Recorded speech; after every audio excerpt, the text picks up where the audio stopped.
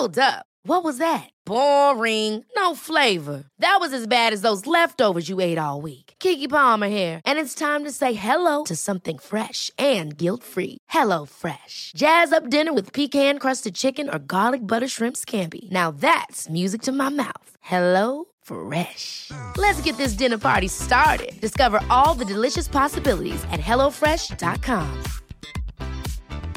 There's never been a faster or easier way to start your weight loss journey than with PlushCare. PlushCare accepts most insurance plans and gives you online access to board-certified physicians who can prescribe FDA-approved weight loss medications like Wegovy and Zepbound for those who qualify. Take charge of your health and speak with a board-certified physician about a weight loss plan that's right for you. Get started today at plushcare.com/weightloss. That's plushcare.com/weightloss. plushcare.com/weightloss.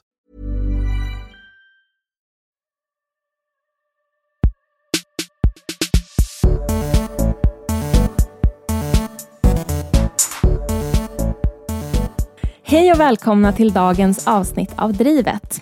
Dagens gäst blev årets nykomling på Kingsize-skalan 2012 och i år så blev hon årets artist på Grammy-skalan. Rapparen Silvana Imam har hyllats för mycket, men kanske framför allt hennes raka och ärliga texter som har inspirerat hennes fans över hela landet. Den 25 mars släpptes hennes första studioalbum Naturkraft.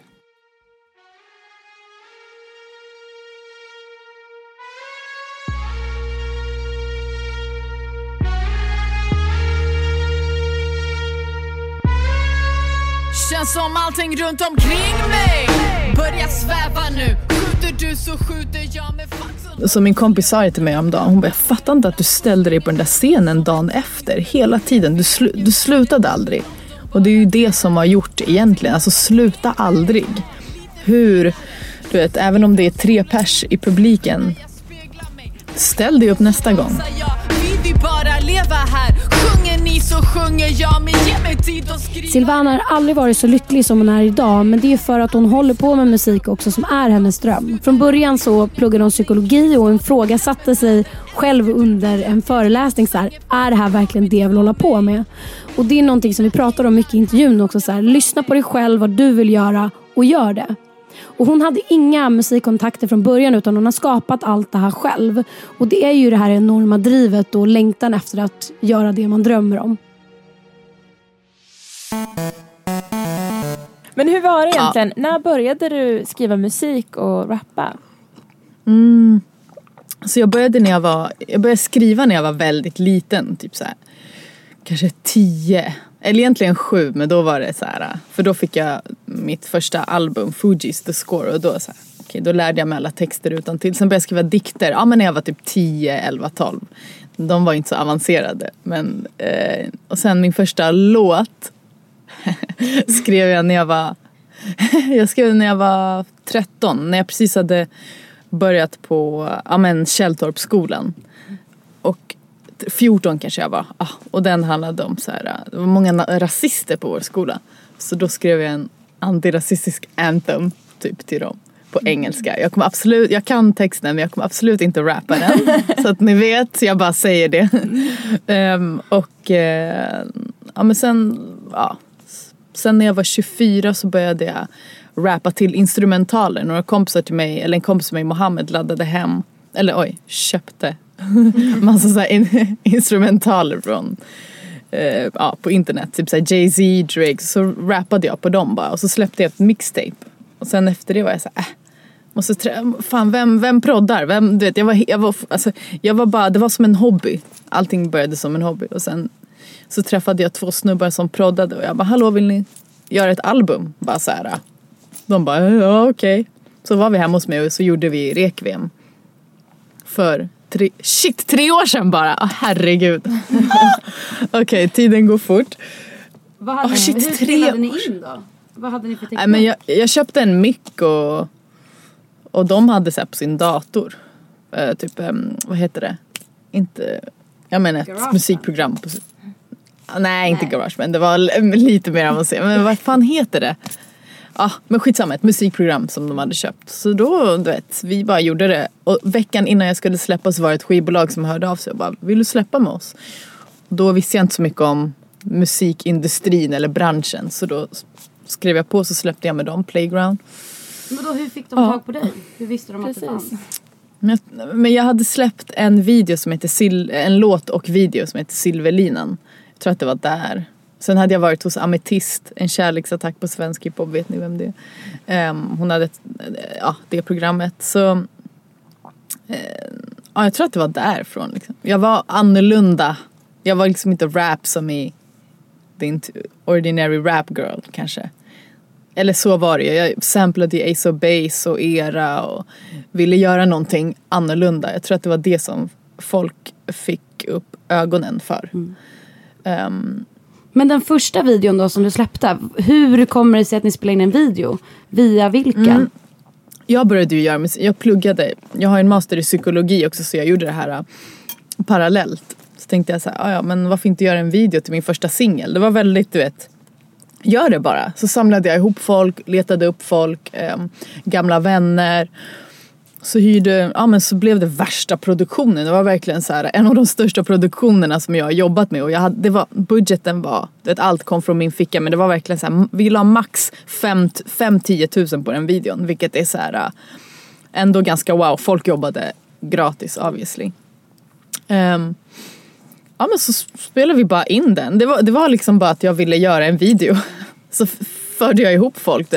Okej, ni har hand om mat, ni ska laga mat. Vi gör det här i 2 dagar. Benoit Regent hette han. Han var från Paris. Han skulle filma. Jag bara, jag känner inte dig, men vi gör det här samarbetet. Alltså det var väldigt så här, det var bara att samla ihop olika människor. Och alla var peppade på att göra det. Det var liksom... Ja. Nej, men det där är så otroligt när man väl bara vill göra någonting och sätter. Om man är en sån person som kan få saker att hända, så finns ju allting där. Alltså man känner ju alltid fler folk än vad man tror som kan hjälpa till med saker. Och även om de inte har gjort det förut. Alltså man hjälper ju också sina vänner genom att sätta dem i en sån situation. Så här att, kan inte du göra det här? Liksom. Man uppmuntrar ju många andra när man drar igång ett sånt projekt. Det är ju sjukt bra. Liksom. Ja. Jag vet inte om ni har sett den videon, men den är... Jag ser... Jo, jag har satt den. Absolut. Det är typ den första man det var typ så här Hässelby gård. Jag tror att det var men jag tror det. Att det var en fritidslokal typ, som vi hyrde. Och bara, vi gör det här för fan. Men då måste det plötsligt bli på riktigt också när du gjorde den där videon. Att det blev verkligen så här att få ut någonting. Det känns ju väldigt kaxigt ändå. Att bara så här, det här, nu gör vi en video. Nu ska jag ut med min musik. Men det var alltså så mycket med den skivan Requiem. Jag skulle kalla det jag vet inte om jag skulle kalla det mitt första studioalbum. Mitt första studioalbum kommer nu. Men den var som en så här det var den som byggde hela min karriär egentligen. Att så här, jag ville göra någonting annorlunda. Det gick inte riktigt hela vägen. Nej. Men folk började säga, okej, vad fan är det här? Vissa tyckte att det var dåligt för att de inte förstod, och för att de bara tyckte att det var dåligt, att det var helt någonting annat. Och sen vissa andra tyckte att så här, såg potential och såg vad det kunde bli av mig egentligen. Så jag är väldigt glad, alltså väldigt glad att jag kunde, eller att jag gjorde det. För jag kommer ihåg bland de första gångerna jag stod på scen, jag glömde texten väldigt många gånger för att jag hade skrivit en dag innan. Så min kompis sa det till mig om dagen. Hon bara, jag fattar inte att du ställde dig på den där scenen dagen efter hela tiden. Du slutade aldrig. Och det är ju det som har gjort egentligen. Alltså sluta aldrig. Du vet, även om det är 3 pers i publiken, ställ dig upp nästa gång. Men det är ändå liksom, för det är ju jävligt modigt med tanke på att du också skriver så personliga texter. Och om du har skrivit något typ dagen innan, att vara redo att ens dela med sig av det innan man har liksom hunnit tänka efter. Hur har du vågat dela med dig av alla de här grejerna? Men egentligen jag började min karriär med att stå på scen och inte vara i studion. För att min kompis hade en bar som heter Högkvarteret. Men på Söder i Stockholm, det var en sån här queer bar typ. Hon var så, men ska du inte ha så här, vad heter det, releasefest? Jag bara, för vad? Typ, men jag gör en EP då, så har jag release. Förstår ni att det började på det att jag bara, varför inte så hur den EP på så här 7 låtar eller mixtape, för det var inte egna beats. mixtape och så sålde jag dem för så här bootleg 50 spänn, tjäna 400 spänn och bara wow, folk köper min musik. fick liksom blev boostad där. Men just det, precis. Och så ställde jag mig på den där scenen och då hade jag liksom inte men det var så det började, att jag stod på scen innan. För att innan jag ens hade spelat in det mixtapet så hade jag just det, så var det Pride för typ 5 år sedan som bara vi har hört att du rappar. Då hade jag typ så här, rappat någonting i YouTube. Jag vet faktiskt inte hur de visste det. Jo, men kanske bara för att jag gick runt och rappade hela tiden. Så jag ville köra på vår så här fest. Jag bara, varför inte så här. Då skrev jag något och Har du skrev en låt till den festen? Ja, men precis. Det var, alltså, låt är ju så svårt att... men bars. Ja. Jag skrev bara massa bars som jag körde till ett beat. Det var liksom inte en låt med så här värsta refrängen. Och, du vet, det var bara... Ja, men jag spottade lite lyrics. Men hade du mycket musikfolk runt omkring dig då som höll på med musik? Ingen. Nej, ingen. Vad lyssnade du på? Vad hade du för liksom musikaliska influenser i början som gjorde att du ens kom in på rap och hiphop? Alltså egentligen var det... Jag har inte jag har lyssnat på mycket rap när jag var liten. Exhibit Fugees och dem. Men jag slutade lyssna på rap på... blues lyssnade jag också på högstadiet och så. Men jag lyssnade väldigt mycket på så här... Nu vet, Sufjan Stevens och många så här bara... vad heter det... singer-songwriters, Anne Brun, Håkan Hellström, lyssnade på Kent väldigt mycket. Så det var liksom, jag tror också att det var för att de var lite så här mina artister, ingen lyssnade på dem så jag kunde hålla dem för mig själv. Ingen lyssnade på Håkan Hellström eller bland dem som jag hängde med på. Så det var så här skönt att bara ha någonting för sig själv. Och massa så här, jag menar ett Coldplay, lyssnade på... Det var egentligen det som fick mig att säga okej. För att jag lyssnade på de instrumentalerna av de artisterna och det var så känsligt. Och jag är extremt så här, känslosam person. Så det var det som fick mig into rap, tror jag. Fan, jag har aldrig sagt det, men det är nog det. Okej att jag lyssnade på rap, men det var inte de beatsen som tilltalade mig. Men de vill ju verkligen säga någonting. Till exempel Coldplay eller Håkan Hellström. Det är ju verkligen texter som man lyssnar på vad de sjunger. Och verkligen så här, försöker förstå vad de vill säga. Så det, alltså jag kan ju tänka mig verkligen att det går in i rappen också. Genom att det är också sådana texter liksom man verkligen lyssnar på. För när du sjunger så har man ju verkligen vad du säger. Man lyssnar på vad du säger. Det är tydligt på det. Nej, men det är tydligt i det också så här, som Håkan, Coldplay eller vilka den är, att man man hajar till liksom. Och det har jag också tänkt mycket på dina texter, att du sjunger verkligen innan vad säger man, innan du fick alla de här priserna nu, du har ju blivit helt så här i Sverige som jag har förstått det under de här åren. Och innan sjönger du ganska tydligt i texterna att det här, du kommer lyckas, alltså om du förstår vad jag menar. Har du tänkt på det innan? Nej, jag har inte, alltså, att du visste att det skulle hända. Ja. Nej. Jag tror inte, just också så här, rap är väldigt mycket din sport, vet. Du ska vara, det är så här, alltså den hybrisen jag har när jag rappar är liksom, det skiljer sig från den jag är som person. Det där kan jag verkligen vara vad jag vill, säga vad jag vill. Liksom i en låt. Jag tror inte att allt var ju inte så här, okej, jag ska fucking köpa det där huset, den där lägenheten. På riktigt, det var inte liksom, det var mer, du vet, en rap-grej.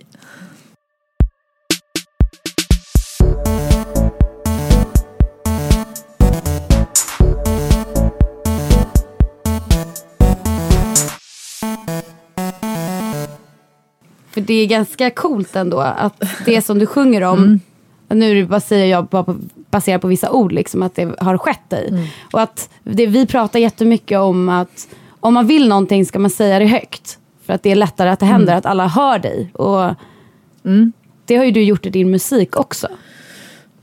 Ja, men grejen är nu när du säger det, första gången när jag hade den här releasefesten på Högkvarteret för mitt mixtape, då var det första gången 2 veckor innan det var jag såhär, jag är rappare, sa jag det till några bekanta. De bara, vadå? Men vadå? Du har ju inte, jo jag är rappare. Och när jag började säga det, så började jag själv tro på det också. Det var ju också det att jag var så här: är jag rappare eller inte? Jo fan, jag skriver och gör liksom rappar, så jag är rappare. Men det där tror jag också är så sjukt svensk grej, liksom, att man inte kan säga det, så vad man vill och vad man är och vad man... det är liksom så här, jag är författare, vad fan har du skrivit då? Men jag skriver liksom, det är här jag vill. Jag vet inte varför det är så, det är så jävla tråkigt. Ja, men det blev en sån drivkraft för mig att just den ifrågasättningen blev en drivkraft för mig. Att folk bara, men vadå? Jaha, är du artist nu eller vadå? Det är så här, ja, nu är jag artist.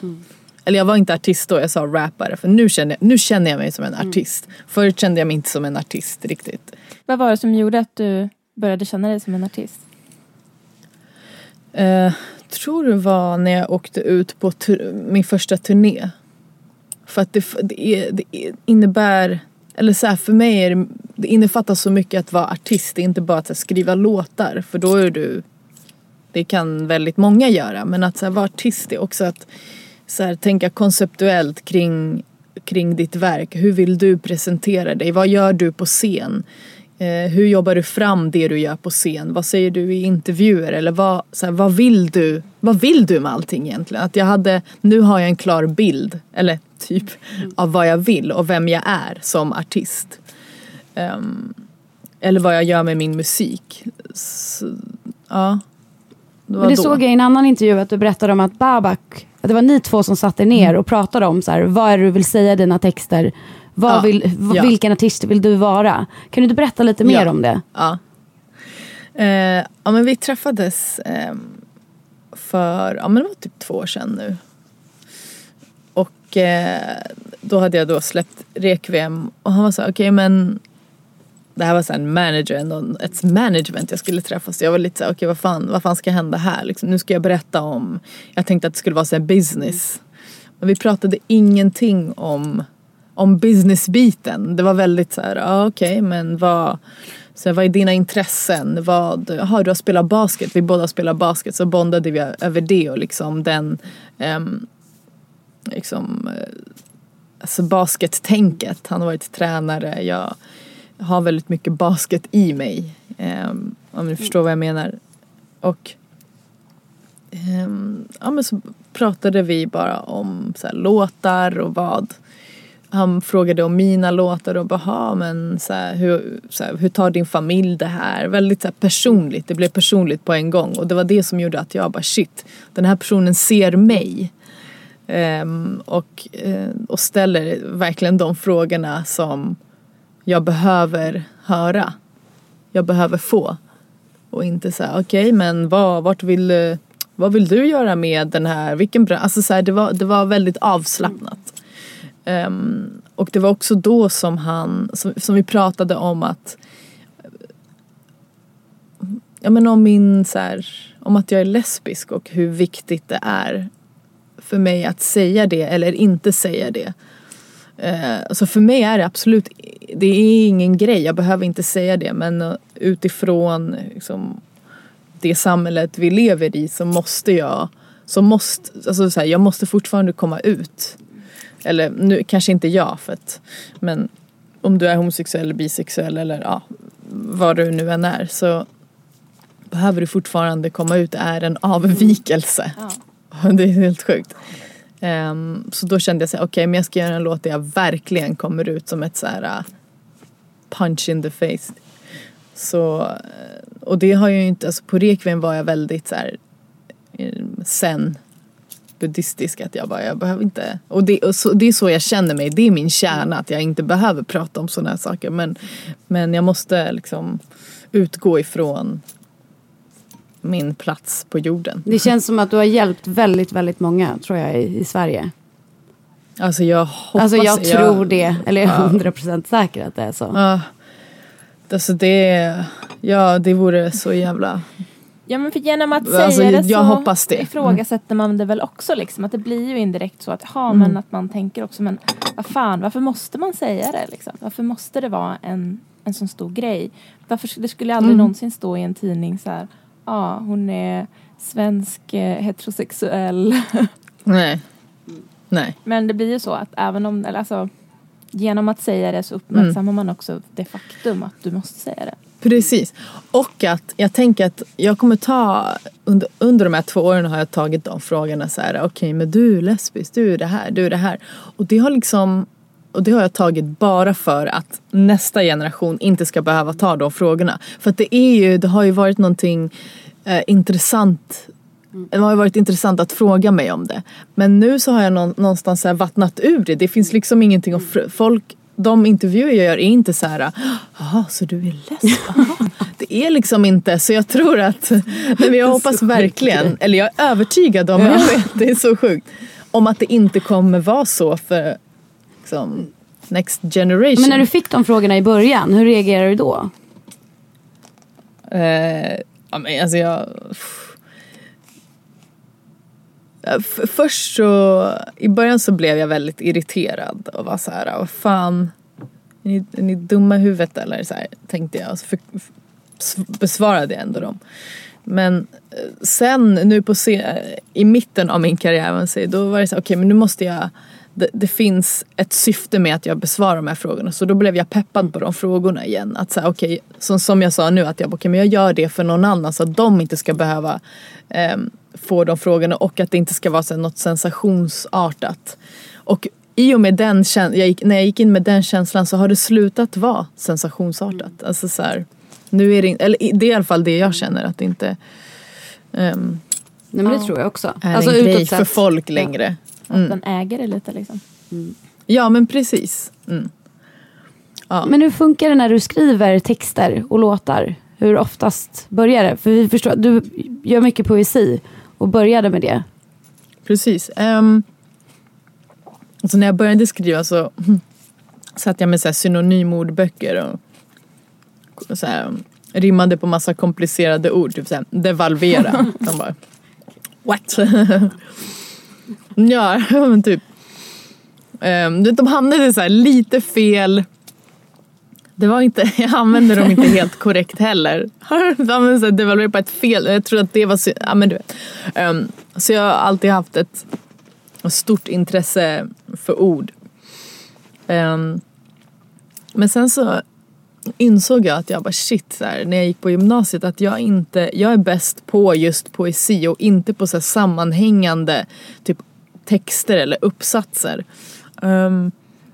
För att jag svävar alltid iväg. Jag kommer ihåg att mina lärare var alltid så här, men du ska ha ett kommatecken där och den där meningen är för lång, eller så här, vad menar du här? Och jag bara, men det är en känsla. Och de förstod inte det. Det var fel för det formatet, och det förstår jag. Så jag skulle aldrig kunna bli eller vara journalist. Så jag skulle verkligen inte kunna det, för att det är så speciellt format, och du ska ha en röd tråd. Nu har jag lärt mig mer att följa en röd tråd i mina texter, men i början så tänkte jag att jag ville inte det. Men jag har hittat en balans mellan det. Men var du duktig på att rimma också på ord? Ja. Ja. Jag är jättebra på att rimma. Och, nej men jag älskar att rimma, verkligen. Jag gör det i mitt huvud hela tiden. Nu kommer jag inte lägga freestyle eller något, för jag är väldigt dålig på freestyle. Okay. Men jag tänker väldigt mycket. Jag brukar dela upp orden i min hjärna. Nu delar jag upp hjärna till exempel och tänker massa ord. Att så här, HJ är en A, och så kan man liksom rimma 3 ord på ett ord. Det blir hjärna, och sen nu kommer jag inte på någonting. För att jag är en pressad situation. Men jag tycker att det är så jävla tråkigt att det är så där i skolan. För att det är ju så mycket regler. Jag kommer ihåg att jag hade såna fighter med min svenska C-lärare. För att jag också ville liksom få skriva mer på känsla. Och tyckte att, men då var det liksom som en fight. Att jag var tvungen att skriva allting helt grammatiskt korrekt. För att hon inte skulle kunna säga att jag gjorde fel. Fast jag ändå gjorde det så nära gränsen som det gick. Och det var liksom så här, när man skulle skriva en debattartikel så skrev jag exakt om att varför får man inte skriva som man vill liksom? Eller varför får man inte använda och göra språket till sitt eget? För det är ju jättejobbigt för dem som inte, men som du säger, som inte vill skriva efter alla regler och liksom, det är klart att man måste kunna göra sig förstådd. Men ju friare man är, speciellt när man lever liksom i en värld där alla pratar olika språk, att då inte få låna från andra språk och liksom göra sin egen.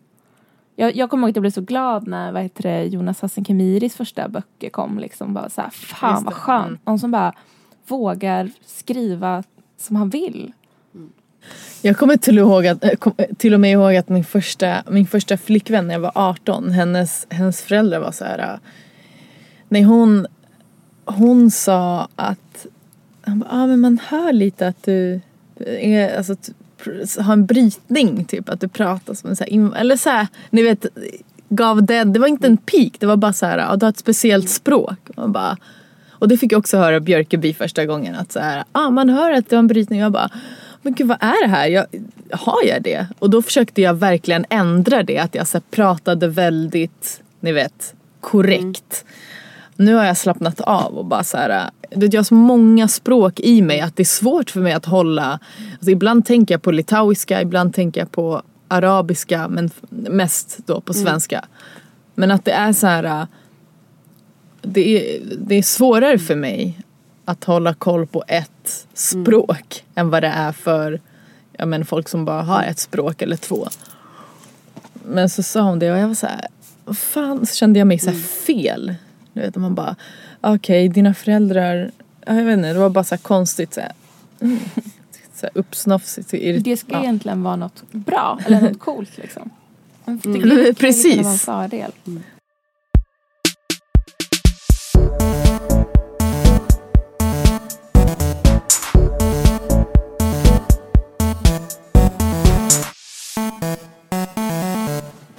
Där. Men du har fått mycket stöd från dina föräldrar och hemifrån till det som du vill göra, alltså att följa dina egna drömmar och... Alltså egentligen, mina föräldrar är akademiker och båda, de bodde min pappa bodde i Sovjet och min mamma bodde också där, men... Life is full of what-ifs. Some awesome, like what if AI could fold your laundry? And some, well, less awesome, like what if you have unexpected medical costs? United Healthcare can help get you covered with Health Protector Guard fixed indemnity insurance plans. They supplement your primary plan to help you manage out-of-pocket costs. No deductibles, no enrollment periods, and especially no more what-ifs. Visit uh1.com to find the Health Protector Guard plan for you. Ryan Reynolds here from Mint Mobile. With the price of just about everything going up during inflation, we thought we'd bring our prices down. So to help us, we brought in a reverse auctioneer, which is apparently a thing. Mint Mobile Unlimited Premium Wireless. How to get 30, 30, bit to get 30, bit to get 20, 20, 20, bit to get 20, 20, bit to get 15, 15, 15, 15, just $15 a month? Sold! Give it a try at mintmobile.com/switch. $45 up front for 3 months plus taxes and fees. Promo rate for new customers for limited time. Unlimited more than 40 gigabytes per month. Slows full terms at mintmobile.com. Wow! Nice! Yeah! What you're hearing are the sounds of people everywhere putting on Bombas socks, underwear, and T-shirts made from absurdly soft materials that feel like plush clouds. Yeah, that plush. And the best part? For every item you purchase, Bombas donates another to someone facing homelessness. Bombas. Big comfort for everyone. Go to bombas.com/ACAST and use code ACAST for 20% off your first purchase. That's bombas.com/ACAST. Code ACAST. Ja, i Litauen då. Det var ju också Sovjet en gång i tiden. Men för dem var utbildning otroligt viktigt. Det var så här och så är det oftast för så här invandrare att det är genom utbildning du lyckas, just för att det är så svårt, det är dyrt utbildning är ju dyrt i typ alla andra länder förutom Sverige. Eller dyrt, men ni förstår. Det är faktiskt det. Gud, USA, det är helt insane, alltså hur mycket det kostar. Ja, det är liksom, det är ett så här, det är en väldigt, du är privilegierad Gud, om du får läsa på universitetet. Så jag hade både jag och min syster hade den pressen hemifrån att läsa på universitetet, att så här, det fanns de konstnärliga ämnen var inte, det togs inte på allvar riktigt. Ja men så fine, jag gav dem en fucking masterexamen i psykologi.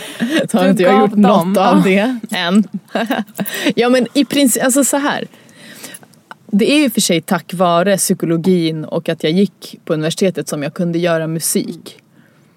Jag vet inte, för ni vet, tiderna är ju så flexibla. Jag vet inte om jag skulle kunna, om jag skulle ha klarat av det om jag skulle ha jobbat någon annanstans. Eller om jag skulle ha jobbat, om jag skulle ha haft tid med att göra musik. Så att det är ju bra, men annars utöver det, att det sporrade mig att göra musik, så vet jag inte egentligen om jag skulle ha gjort samma sak idag. Det också lärde mig var så här, shit, okej, har jag verkligen följt mitt hjärta nu här när jag sitter på den här föreläsningen? Är det här verkligen det jag vill göra? Är det det jag vill läsa? Är det det jag vill bli? Och just som det känns nu och som det kändes då, så var det inte det. Kanske om 10 år så kanske jag öppnar min egen mottagning eller så här, och har och det kanske är någonting jag vill göra, men det var inte rätt, och då följde jag mitt hjärta och verkligen satsade på det här 100%. Ja. Men på sätt och vis kanske det också är det du gör, fast du gör det på ett annat sätt. Alltså att du ändå på något sätt, att du kan använda dig av det som du har lärt dig. Alltså att psykologi, om man tänker att det handlar om att förstå och hjälpa människor. Och det är ju det du gör. Ja, alltså jag har ju det har alltså missförstå mig rätt nu, det har gett mig att läsa på universitetet, det skulle jag inte få någon annanstans, aldrig. Men sen om jag skulle göra det, alltså förstå, om jag skulle gå den vägen för att börja göra musik, det vet jag inte. Så jag har ju lärt mig så mycket om mig själv. Jag drogs till psykologin för att jag är så intresserad av mitt känsloliv, av andras känsloliv. Och beteenden och beteendemönster. Så klart att jag har lärt mig och fått mycket utav det. Men, eller ja, inga män egentligen. Hur länge sedan var det du blev klar? 2 år sedan. Så sen dess har du liksom levt på jag inte ens. Jag började jobba på, precis när jag tog examen så jobbade jag på ett hem för beroende, alltså för narkomaner och alkoholister, recovering. Så jobbade jag där i typ 9 månader kanske. 2-3 gånger i veckan.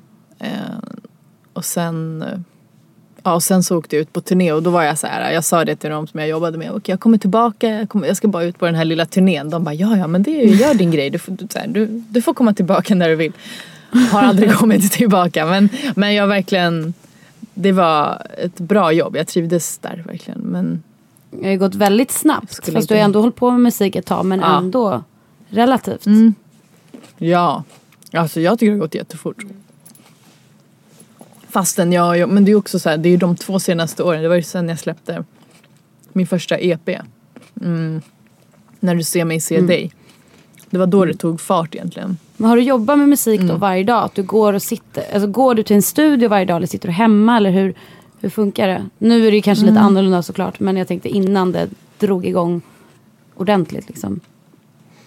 Ja, alltså, då satt jag och jobbade på mina låtar i precis innan, alltså när jag gjorde När du ser mig se dig, den EPen, då gick jag till en studio varje dag till en snubbe. Och så proddade vi låtarna ihop. Och då var jag verkligen en studiorotta. Och det har jag ju varit nu de här 4 månaderna också, såklart. Men nu, så här, jag vill inte ens se en studio nu. Och så här. Men när upptäckte du att du kunde sjunga? Eller rappa? Alltså du kan inte sjunga, men du har väl sjungit också? Ja, jag inbillar mig det. Alltså, nej, du vill nog inte höra mig sjunga. Men jag kommer faktiskt släppa en låt där jag halvsjunger. Men det ska vi inte prata om nu. Men den kommer inte ens på skivan. Okej, så man måste inte kunna sjunga för att kunna rappa. För det känns som att ofta man kan tänka, nej men jag kan ju inte börja rappa om inte jag kan sjunga. Nej, gud nej. Nej, alltså jag kan inte sjunga. Men alltså, jag bor ju också med en sångerska. Det går liksom inte, och så här, Nej. Jag kan inte säga att jag kan sjunga. Nej, jag kan inte sjunga. Om jag skulle sjunga någonting så skulle det vara jättemycket autotune. Ja, men det är bra att veta. Nej, men jag tror att oftast har man som bild av musiker att man måste kunna de här programmen, man måste kunna sjunga, man måste kunna alla de här grejerna. Så att det kan bli ett hinder också. Nej, du måste inte. Nej, du måste. Men det är det du måste inte. Verkligen inte. Det är bara så här. Så om du vill göra en låt så är det ju bra att du kan grunderna eller så här, vet vad det är för ljud du vill ha. Men du måste inte kunna programmet. Så om du inte vill producera helt själv då såklart. Men absolut inte. Jag tror att det är det som gör att folk, och speciellt tjejer så här, nej jag kan inte, jag ska inte. Men det är, alltså, det enda jag kunde i början var att skriva.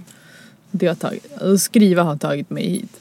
Men hur ska man göra då? Om man känner att man vill börja med rap och man har ingen runt omkring sig som håller på med musik eller har inga ingångar.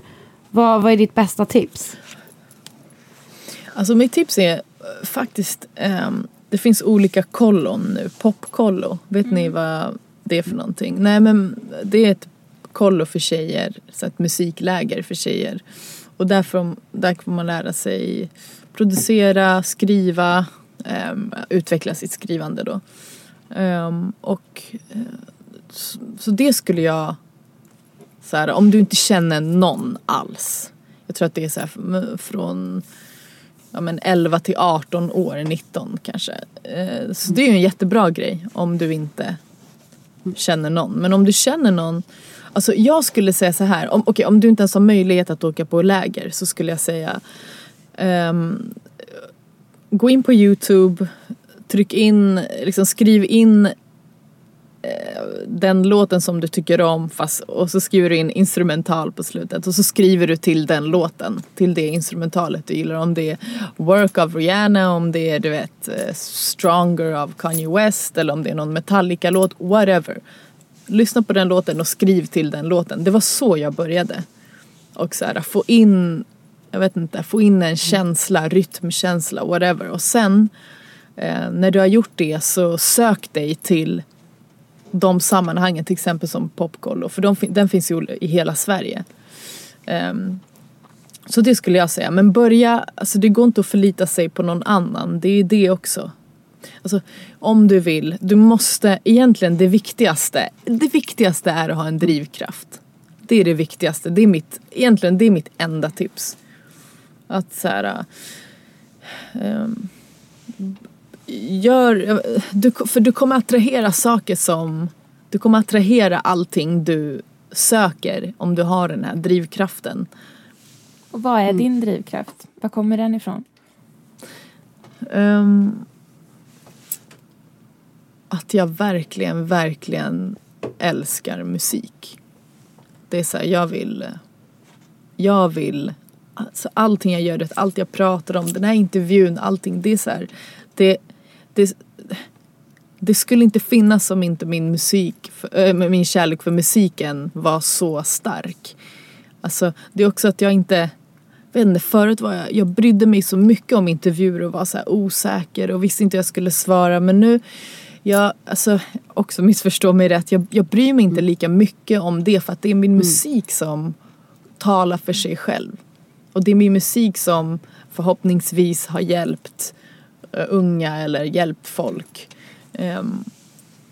Så det är min, alltså och att jag är så jävla envis. Nej, men alltså om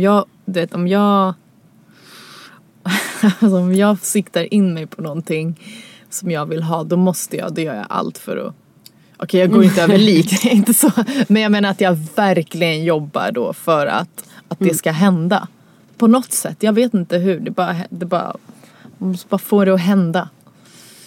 Ring de här jobbiga samtalen, skriv det här jobbiga mejlet, allt det här som är jobbigt att göra. Gör det. Ja, det är ju precis så. Så det mesta är ju verkligen, det vet ju ni också, att man gör ju det själv. Ja, man måste ju, ingen annan kommer göra det där jobbiga grovjobbet.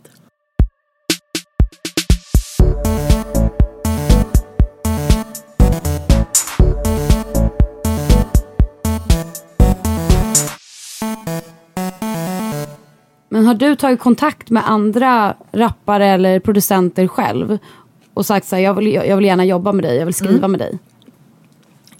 I början? Ja. Alltså innan... Jo, men innan när ingen producent visste vem jag var och ingen så här ville jobba med mig, då tog jag kontakt med dem. Fick du många nej också? Ja, alltså jag har fått några nej, absolut. Men jag är också sån här som kommer ihåg sånt, så jag kan aldrig vilja jobba med dem som har sagt nej en gång i tiden. Jag är väldigt så här, lite, ja. Men det blir så. Att man bara, nu!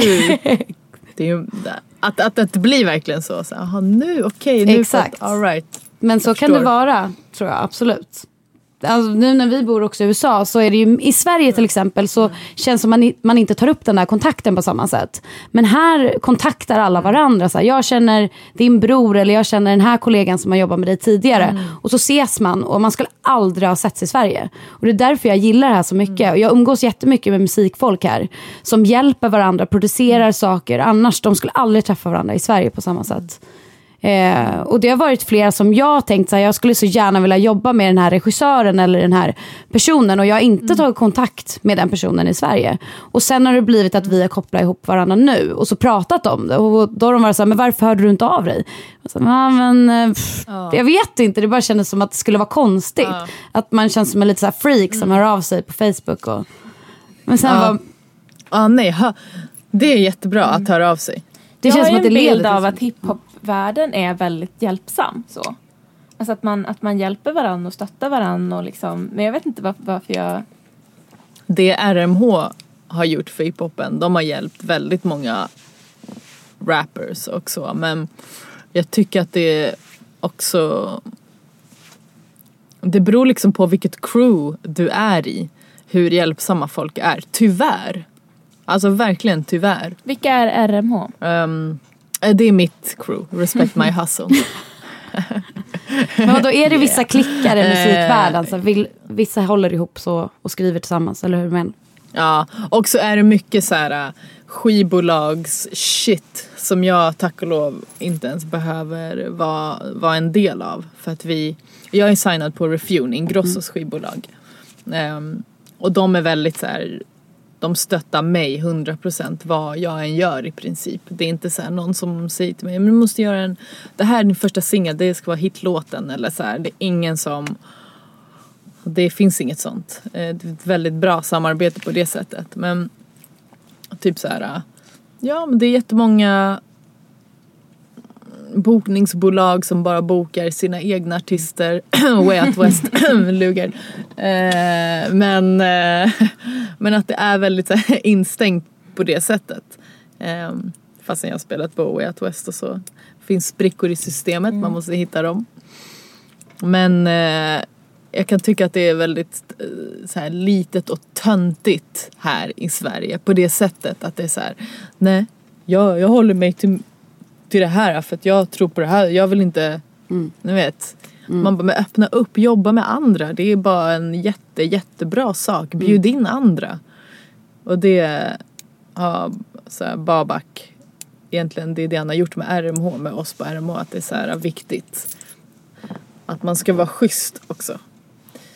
Det är väldigt alltså hur högt att alltid vara schysst mot andra. Det är väldigt, det kan bli många blir liksom blir så här dryga ju större de blir. Det är ju, så är det ju i alla branscher kanske, men det är inte okej. Stiger den över huvudet. Det borde vara tvärtom typ, eller ja.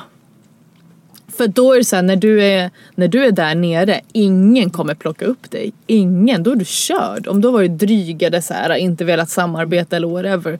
Vem ska plocka upp dig när du... För ens karriär går ju så här verkligen. Men det är det som är svårt med Sverige, eftersom att det är så litet liksom. Att där är det svårare att välja vad man ska jobba med. För det finns inte så många. Alltså det finns ganska många. Men det är fortfarande jättelitet och de flesta känner varandra. Har du haft någon förebild på vägen eller någon som du har sett upp till eller lärt dig av eller frågat saker till? Alltså egentligen min mentor just nu är Babak. min manager. Där är det så här. Men min förebild är så det är så många. Jag tror att det är alla jag har omkring mig ser jag upp till på ett eller annat sätt. Jag tror att det är folk runt omkring mig som jag liksom går till när jag behöver råd. Eller såklart, det gör ju alla. Men att jag ser dem som några som kan hjälpa mig som mentorer. Ser du dig själv som en förebild? Alltså, det är så svårt att... Den här frågan är svår. För att jag vill säga... Så det beror på i vilket sammanhang jag är i. Tänker du på det när du intervjuas eller när du står på scen eller liksom att du representerar någonting så? Så jag går aldrig runt och tänker jag är er förebild. Jag är det här förebilden för de här personerna. Jag är en förebild. Jag går inte runt och tänker så. Nej, jag gör verkligen inte det. Men jag tror att jag skulle tappa mig själv i det. Det skulle stiga mig åt huvudet. Och så för att jag måste göra allting utifrån mitt hjärta. Och om folk tar till sig det är det en sak. Då får det är folk som får bestämma. Var och en får bestämma om jag är en förebild eller inte. Jag kan inte svara på det. Jag tror att jag kan inte göra någonting utifrån det. Om ni förstår vad jag menar. Jag måste göra allting utifrån mig själv.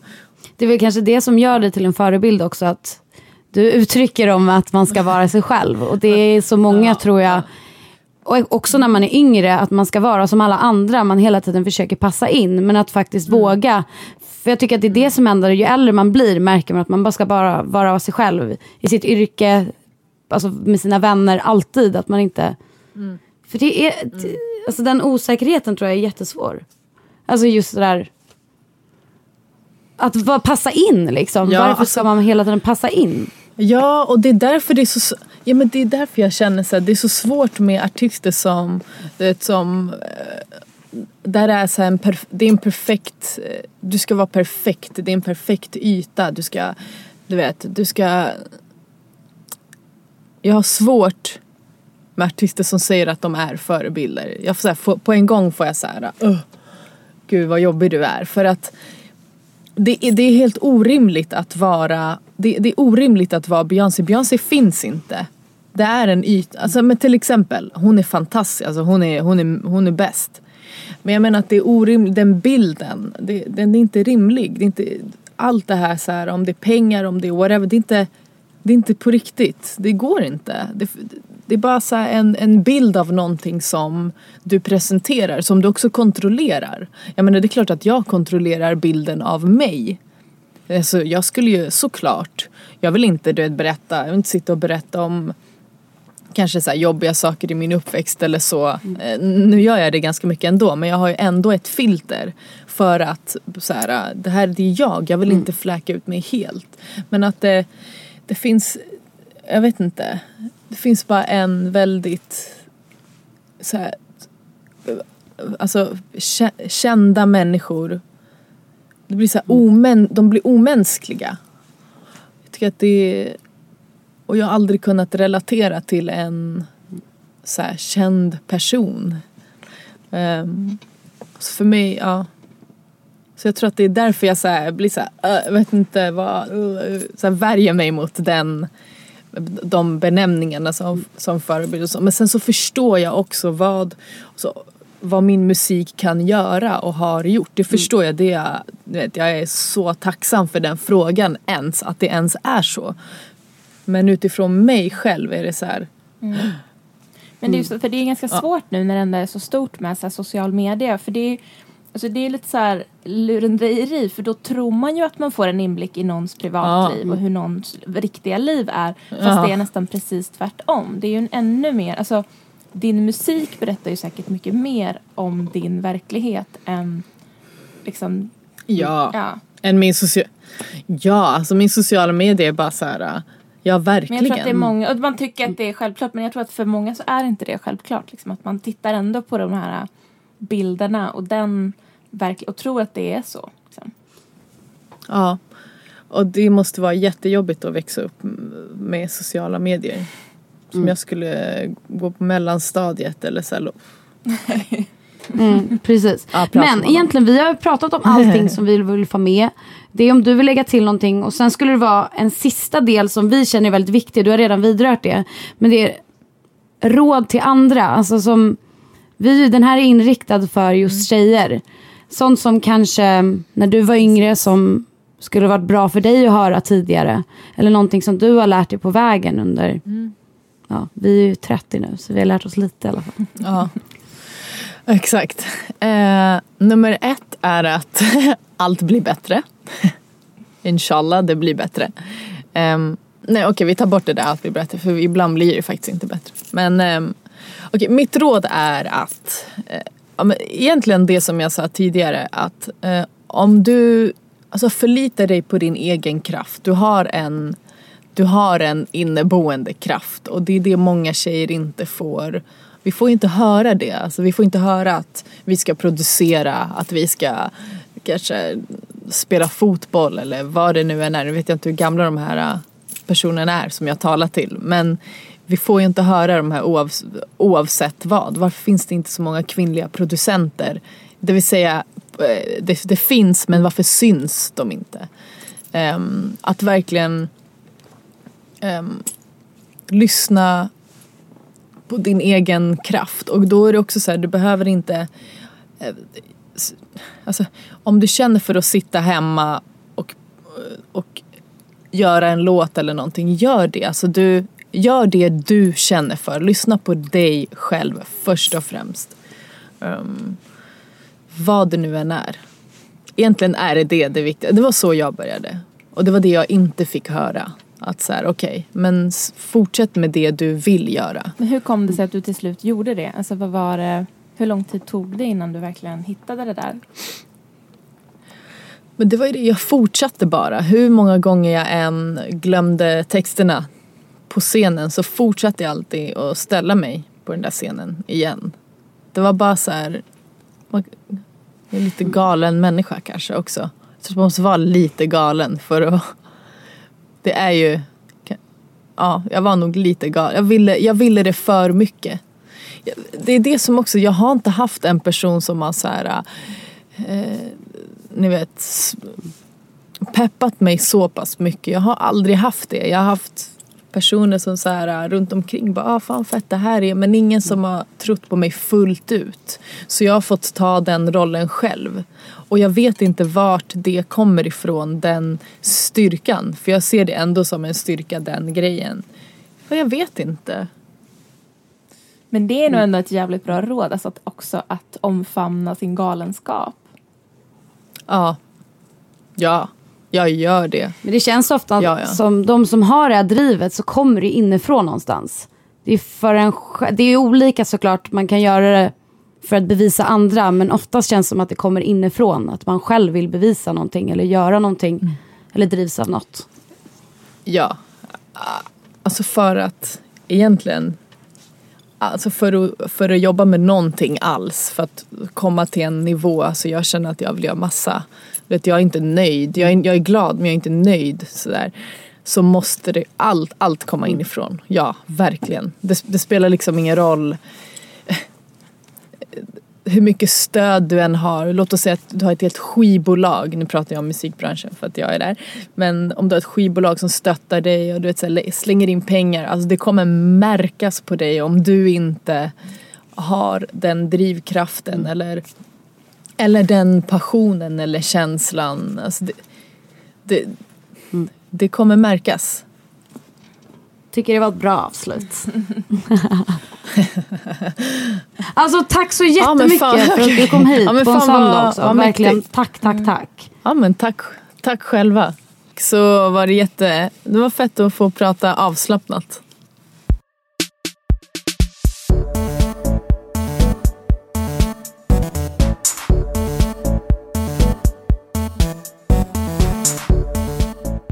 Det här var intervjun med Silvana Imam. Glöm inte att gå in och lyssna på hennes nya skiva Naturkraft som är grym, som finns på Spotify.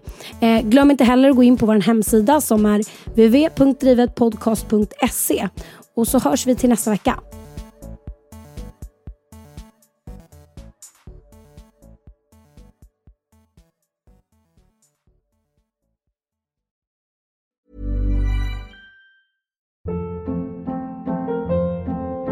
Hold up. What was that? Boring. No flavor. That was as bad as those leftovers you ate all week. Keke Palmer here, and it's time to say hello to something fresh and guilt-free. Hello Fresh. Jazz up dinner with pecan-crusted chicken or garlic butter shrimp scampi. Now that's music to my mouth. Hello Fresh. Let's get this dinner party started. Discover all the delicious possibilities at hellofresh.com. Acast anbefaler. Mit navn er Anders Morgenthaler. Over for mig sidder Roald Bergmann. Vi har lavet en ny podcast, der hedder Dopaminklubben. Og Dopaminklubben er en klub, hvor ADHD er fucking sjovt, og hvor det griner. Det behøver ikke at være super alvorligt. Vi er skide trætte af alle de der podcasts, der forklarer mig om nederen der. Vi gør grin med vores ADHD. Mulig ADHD. Ja, vi udreder mig, fordi nogen siger, at jeg har det. Jeg ved det ikke rigtigt. Det finder vi ud af. Vi har i hvert fald lavet væddemål. Ind og lyt til Dopaminklubben. Hver uge udkommer vi. Der laver vi sjov og spas med at have den her vidunderlige dopaminmangel.